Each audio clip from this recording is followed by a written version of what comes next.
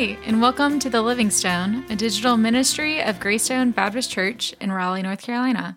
I'm Annabeth Cross. And I'm Chrissy Tatum Williamson. This is the third episode in our Lenten podcast series where we're asking honest questions. Questions asked by members of our own congregation here at Greystone, from some of our youngest to some of our oldest members. And today we're asking a lot of questions, more than we've asked in the past couple of episodes of just our one or two main questions we focused on. But this past Sunday during worship, we invited our congregation to respond to the question, what questions do you ask in the dark? In response to the story of Nicodemus asking Jesus his own faith questions, we asked this of our congregants to know what are the questions you ask in the dark?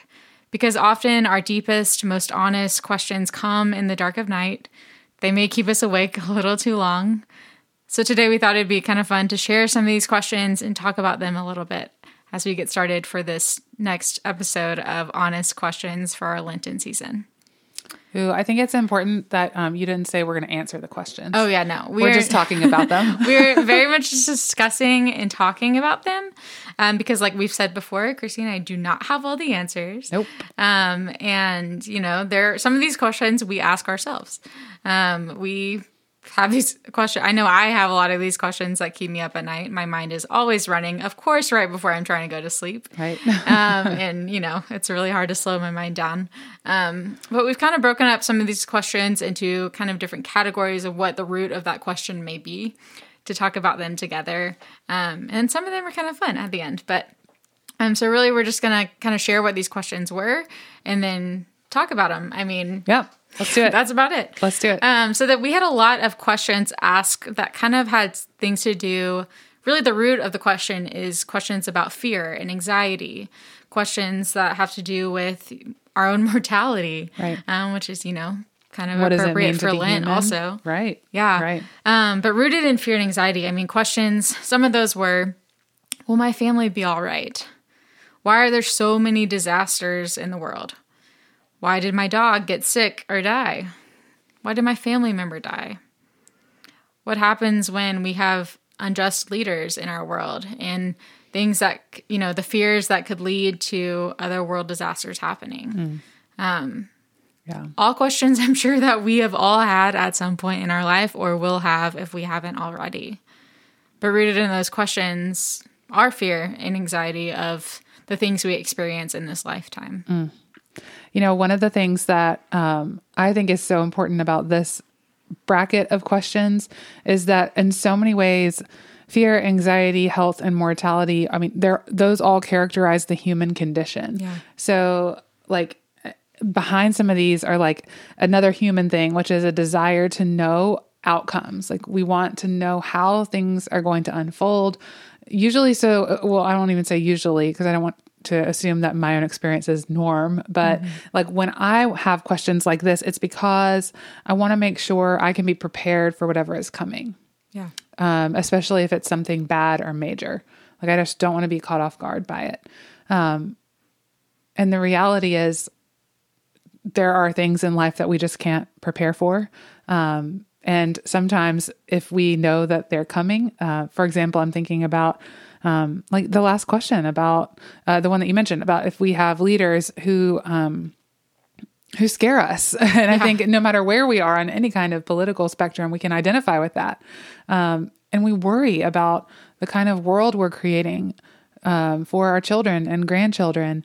You know, we're all aware of the devastation of the First and Second World War. And I think, and this is in the original question, you know, what if World War III happens because of some of the leadership that we see in the world today?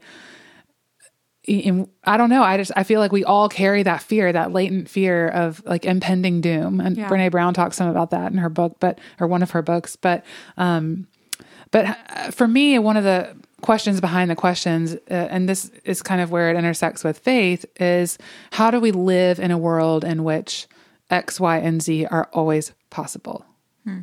So like, how do we live in a world in which I can't be certain my family is going to be all right? Or how do I live in a world in which I know there's going to be a disaster sometime? Or I know that my dog is not immortal my cat is not immortal. So I'm going to have to deal with their death at some point. Same with family members. And when I think about the questions that way, and also full disclosure, like, most of my questions that keep me up at night and the things that prevent me from being able to turn my brain off are usually rooted in anxiety and fear. Me too. Yeah. I mean, like, it's very real. I remember being in college. I was probably a freshman or a sophomore, and I had a friend, I think her name was Kim, and we were walking out to the car, my car in the parking lot. And, I was really worried about something, and I don't even remember what it was that I was worried about. And she said to me, "Chrissy, you're a Christian, right?" And I was like, "Yeah." And she was like, "Well, worrying is a sin." And I said, "What?" And she goes, "Yeah, you know what Jesus says in Matthew, consider the lilies, do not worry. Think about how much God cares for you, or cares for them, the grass and the flowers. How much more does God care for you?" Yeah. Well, if worrying is a sin, then I've sinned a lot. I know. I have a lot of confession to do.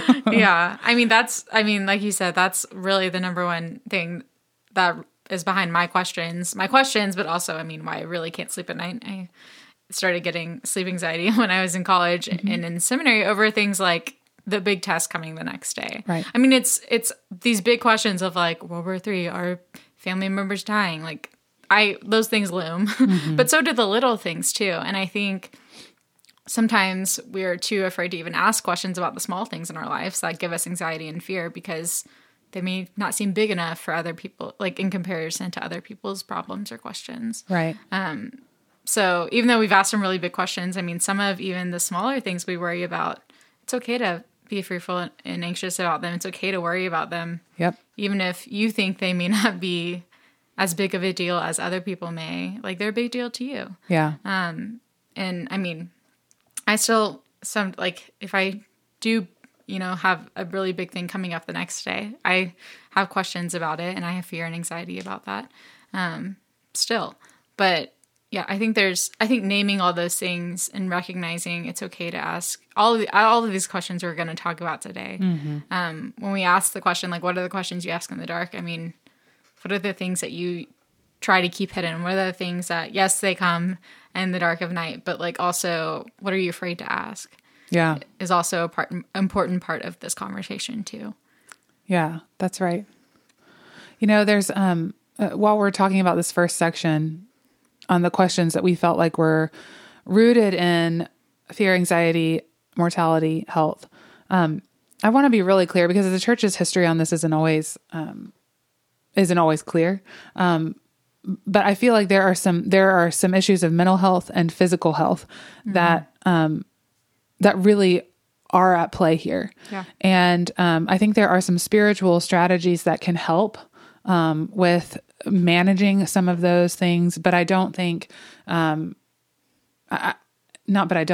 also think, seeking out the help of professional mental health clinicians, yes, and physicians. That's really important because our anxiety and our fears and our sense of kind of depression, those things can get to a place where we can't pray them away. Yeah, and I think that Christian leaders need to say that more, because a lot of people of faith really suffer and struggle, and they feel like they should be able to figure this stuff out, just them and God. And while I do believe spirituality and spiritual practices can help and are an important piece of the puzzle, I think so are those professional people who can help us deal with things like anxiety, depression, etc. In the same way that we would go to a doctor for blood pressure medication. Yeah. Like it's okay. It's okay to use all the resources. But one of the things we talked about early on was the role of scripture and what is the Bible. And, I can think of a season in life pretty recently for me where I felt like everything was up in the air. And that's a very stressful place for people who like to plan, and people who deal with anxiety. She's looking at me because she knows I overly plan everything in my life. Yeah. But also I have struggled with anxiety that needed to be medicated in different periods of life. And, the less I know about my future, the more my anxiety kind of ramps up. And so, for me, if I'm paying attention to my spirit during those seasons, some of the scriptures I've memorized early in life, they really do trickle back in. And it was interesting for me in this most recent season that I'm thinking of, the scripture that was on my mind was Jeremiah 29:11. For I know the plans I have for you, declares the Lord, plans to prosper you and not to harm you. And like, I'm also not a prosperity gospel preacher. And so like, I'm not saying that I never took from that God was going to bless me with material wealth, but just the idea that even though I didn't know what was coming, and even if theologically, I'm not certain that God knew exactly what was coming, you know, I don't know how much God knows. I did believe, and the scripture reminded me, like a refrain or a mantra, it's going to be okay. Like no matter what happens, if it's the best or the worst, it's going to be okay. And that was just really helpful. Yeah, I think these are the times when we're asking these questions that we often turn to the verses that we know, right? Yeah. And, you know, the typical memorized Bible verses, back to our Bible drill conversation from a couple weeks ago. But, you know, like Jeremiah 29:11, or, I mean, the list goes on, in our classic 1 Corinthians, you know, all the things that come up, that our Christian culture has ingrained in us. Yes. Sometimes, you know, it's helpful. It's helpful, even if sometimes it's harmful in that way too. Because they're not, I think there's a fine line of them, and you can help me clarify this, but like, I think there's a fine line of using them for like solutions and using them for seeking straight up answers, but like using them for comfort and using them like, it's in the same way that like we may use somebody else's prayer for our, like, which I do all the time, like, you know, looking at prayers online or like that someone else has written that may speak to us. Like the same goes for scripture too, of like, it may not be the exact context that the verse was used in, but it's helpful in just in what you're feeling in that moment. Yeah, that's right. You know, I think the Psalms are really helpful in that too, because there's, it seems like there is something appropriate that can speak to all the different places where we find ourselves in relationship with God and with one another and with ourselves. Yeah. I had a professor one time that said, if the whole Bible is God's word to us, the Psalms are our words to God. I was just about to say that because I listened to I literally listened to a podcast yesterday that quoted that. And I was like, I'm going to steal that and use it to I just stole it. No, that's good. But seriously, I mean, Wisdom. I had thought about that, or like, I feel like I inherently knew that, but I hadn't like explicitly heard those words in that way. And that really spoke to me yesterday, even of like, wow, like the people speaking the Psalms, like they're feeling all the feelings, like they are experiencing every situation. And those words can be so comforting for us now. And I mean, I think that's where the Psalms are a place where we probably turn the most a lot of times in the Bible, because that way it is the words we speak to, or that people have spoken to God for centuries. And anyway, but I thought that was neat. So yeah, I think that's neat too. You know, I keep coming back to this, like the first question, will my family be all right? And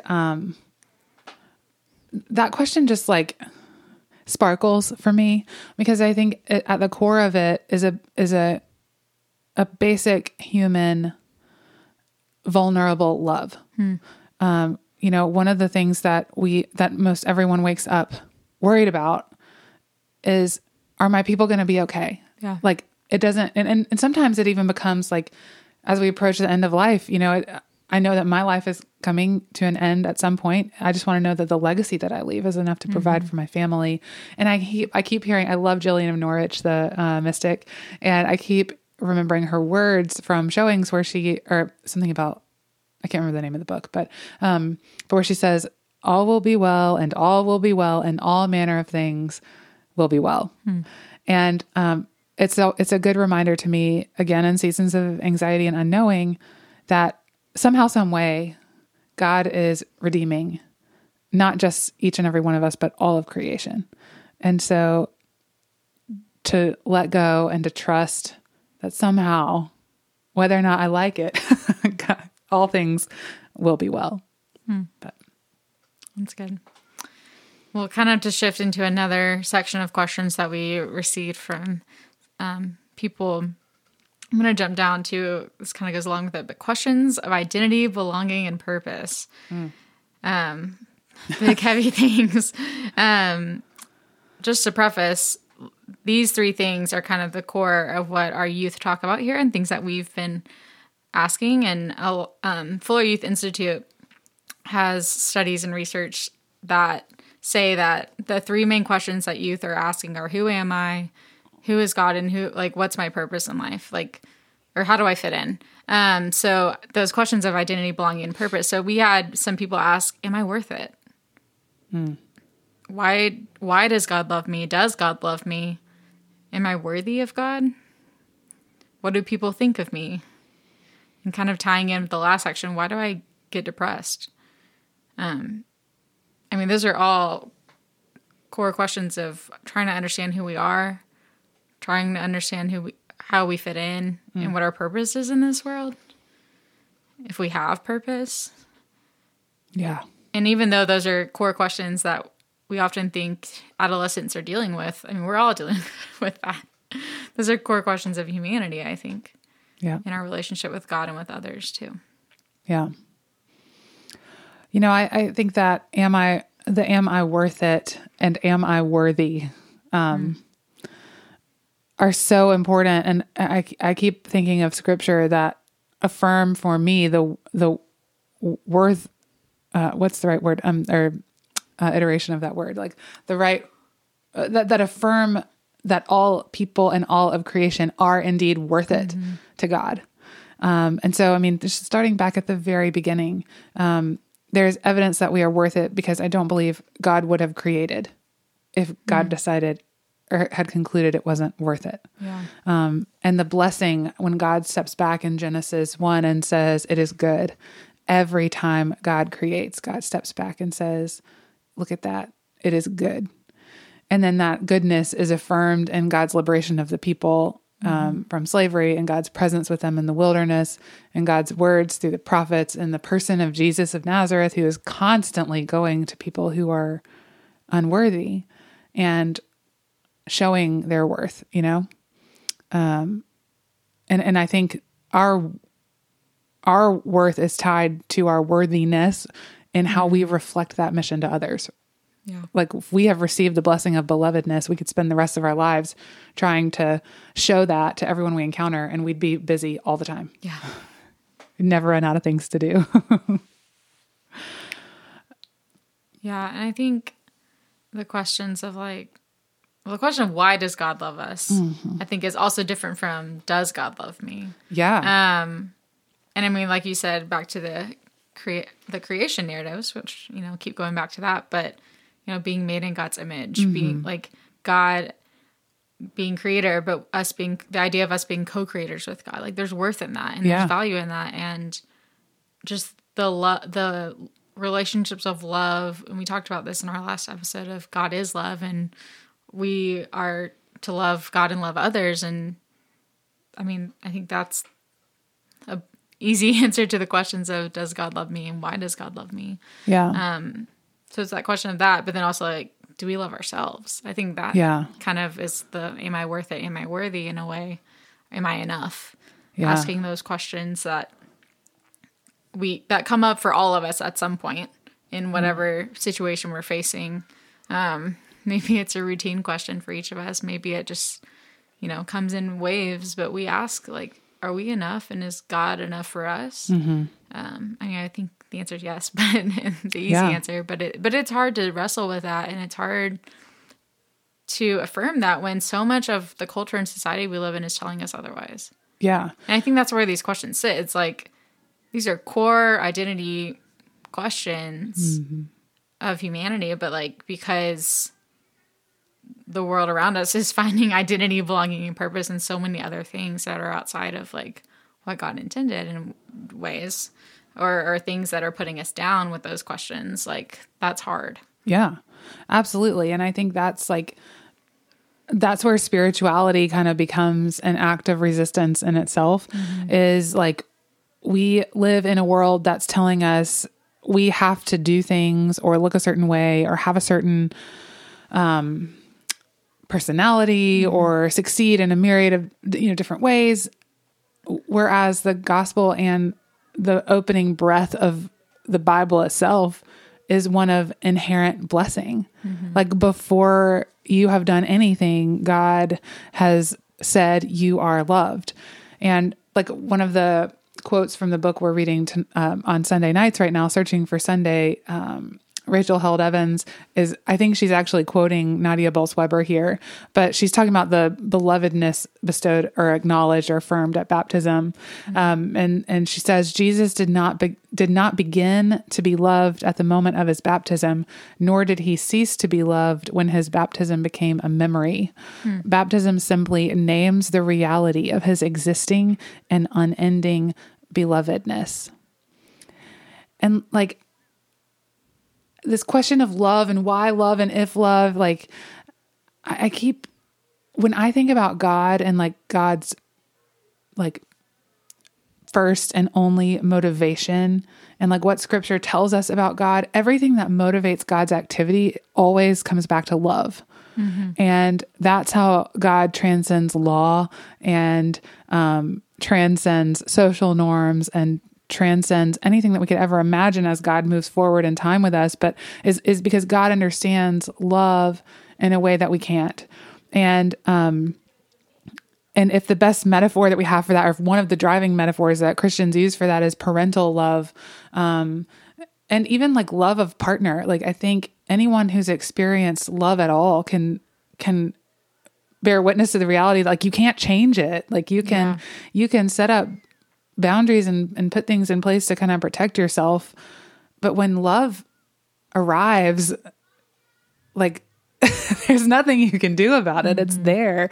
And so sometimes I wonder what it would be like to love ourselves that way. Yeah. And I can't say that I've succeeded in that, but how different would our lives be if everybody could have that gift? Like if we could all see ourselves the way that God does and really understand unconditional love.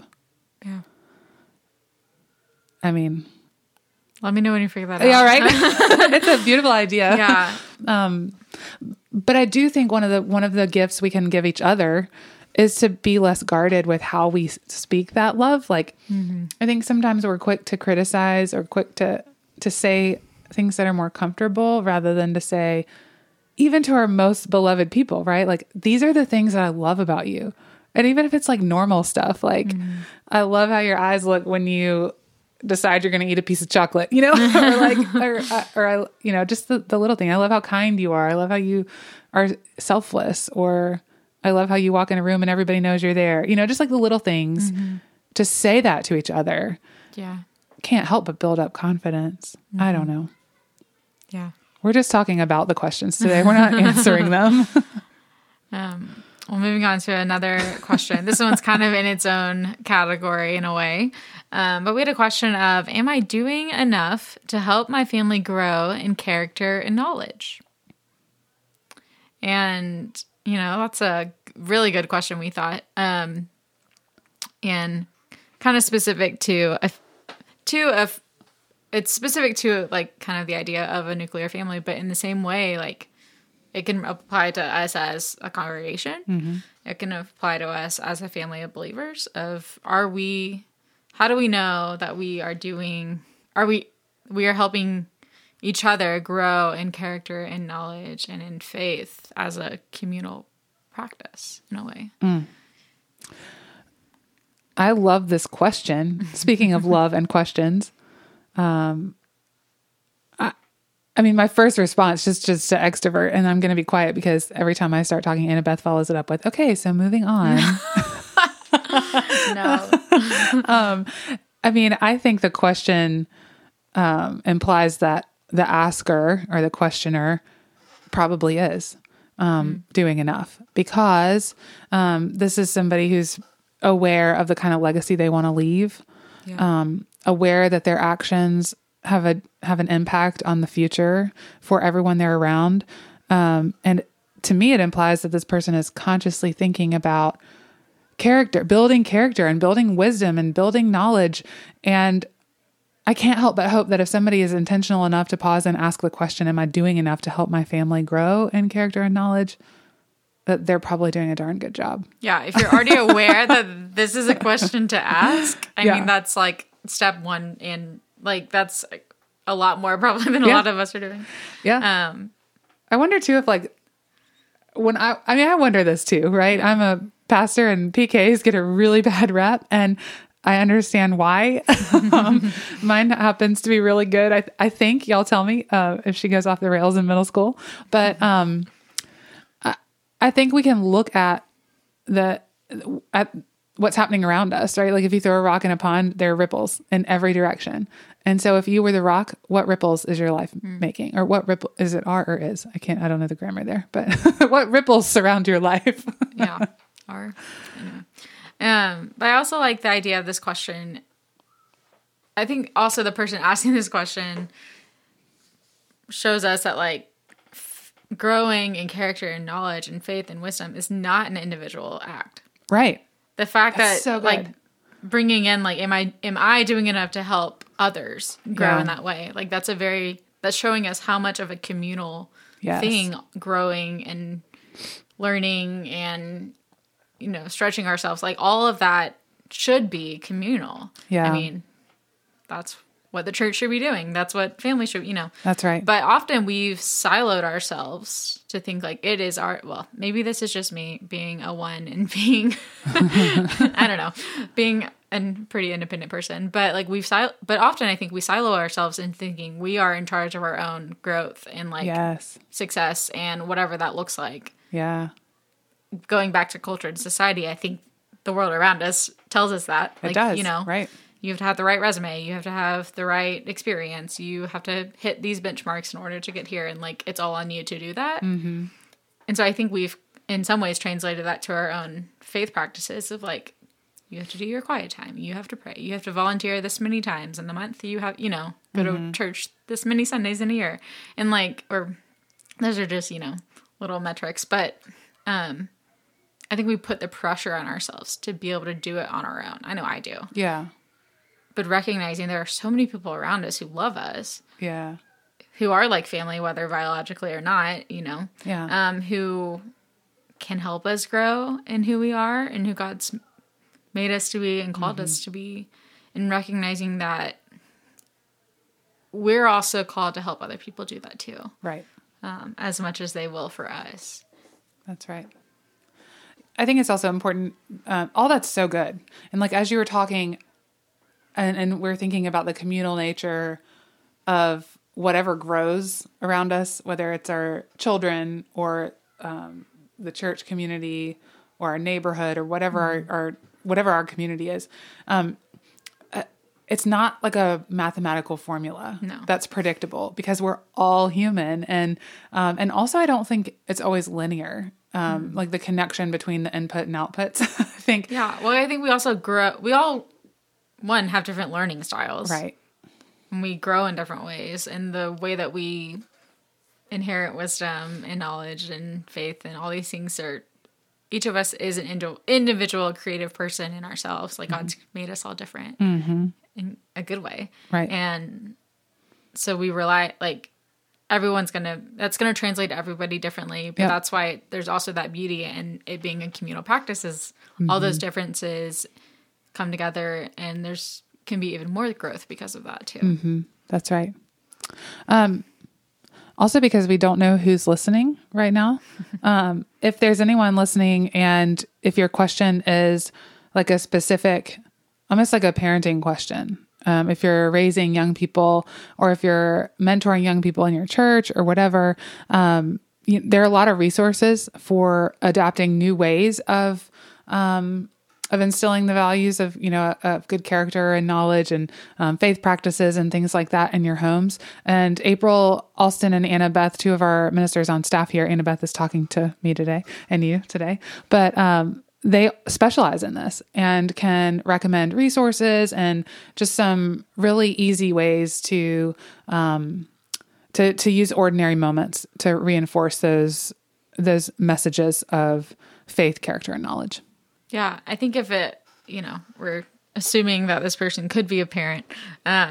If they are, I think, and if you are asking the same question, like recognizing you're not doing this alone either. That's right. Like, that's so good. I know so many of our parents, especially through the pandemic, they voiced it to us a couple of months ago at our parents' night out. Like, so many parents feel alone, and I'm not a parent myself, but I can imagine that, especially the past couple of years, many have felt that way. And so, April and I, in our children's and youth ministries, like want to expand our ministry with parents and recognizing we're in this together. And, we're learning from each other, and we want to, like Chrissy said, provide ways to support parents and to grow with parents. And so families don't feel like, it's my job to make this growth happen on my own. Right. Well, and then we also have to recognize, like God's a big player in that too. God is our partner.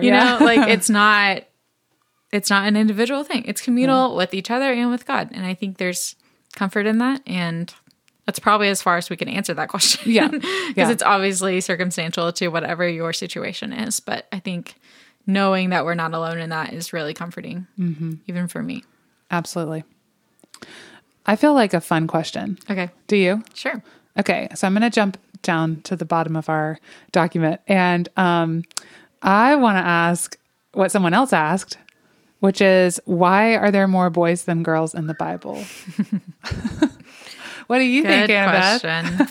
Question. Yes, we have had, I used to ask this as, a female myself who felt called to ministry. This question has come up many times in many forms in my own life. But, it's pretty evident that when you read scripture and you look at pretty much all of the Bible, there's a lot more male names, characters than there are female. Yep. And, we have to remember that the Bible was written in a very patriarchal society where women didn't have the freedoms that men did. And so, they weren't the scribes writing. They weren't like they were seen as property in some ways. They were, like they didn't, it wasn't 2023. And we mentioned that like they wouldn't have been able to have this conversation we're having now. Yeah. And so that doesn't mean they weren't there though. And I think, we have to pay extra attention to where women are named because there are so many who are named by name, but also who are named in groups of people in scripture and all the stories, Old Testament and New. We were just looking at the stories in Exodus with the youth this past week, and pointing out there are tons of women in Exodus who play key roles to the story happening. Right. Like, you have Moses' sister, Pharaoh's daughter, Moses' wife, like all the midwives, Shiphrah and Puah. Like there's so many, and they play key roles to the whole narrative story. Yeah. And that's important to realize. And often in a lot of the circles we've been a part of, those characters are not focused on. Their voices are not valued. Yeah. But, so it's not so much a fun thing to imagine, but definitely a little easier to respond to than like, why do bad things happen? Yeah. One thing that I want folks to know is that there are accounts written by women, and there are other narratives, even from the ancient world, that do include women in the stories of Jesus and in the stories of the early churches. And so they're there. You just have to be intentional to look for them, which I think is a really fun scavenger hunt to be on. Yes. But to end our time together, we just want to kind of share some of the other questions we didn't get around to talking about, but some that may keep you thinking for the rest of your day. Some of other questions that were asked were, how do I help the marginalized in the best way? Where did God come from? That's a big one. Maybe we'll answer that later. I don't know if it's in the prequel to Genesis. Yeah. This is a fun one. Why did God create weird animals? And then this is definitely from the youth. Spoiler alert. I had to clarify, what do you mean by weird animals? And some of those were like jellyfish, a platypus, I guess they're weird. I don't know. Hold on. I want to interject. Okay. Because in Genesis 1:20, here's what it says. And God said, let the waters bring forth swarms of living creatures, and let birds fly over the earth and across the dome of the sky. So God created the great sea monsters and every living creature that moves of every kind, with which the waters swarm, and every winged bird of every kind. And God saw that it was good. See, it was all a part of the creation narrative. And I think it's fun to have weird animals, Yeah. It's neat. And let's see. And this one kind of made me chuckle a little bit. But one of the questions was, how many people are sleeping right now? One of the questions that I think one of our younger people thinks about sometimes at night before they go to bed. Like, how many people are currently asleep? They're not implying our podcast put people to sleep. No, surely not. But it's been fun to discuss some of your questions. If you're here at Greystone, we want you to know there's opportunities for the rest of the Lenten season to keep sending in questions and to provide, your questions you ask in the dark or just questions of faith that you have. There's ways to respond to that. And if you want to know more, you can always talk to Chrissy or I. But we will continue asking honest questions for the next couple of weeks on the podcast. So we hope that you will keep coming back and listening to our banter and discussion. But it's fun for us to talk about, and it's okay for us to not have answers. And we've talked about that a lot, but want to reiterate, this is just where we're at and what we've learned, and how we want to share. So thanks for joining us today, and we'll be back next week. See you later. Bye. We will bring God's reign here, and in the love of Christ be led, doing the word, making it heard. And all are welcome here, come to the table and be fed. From near and far, come as you are. Here you will never be alone. In the glory of God, we're building a church of living.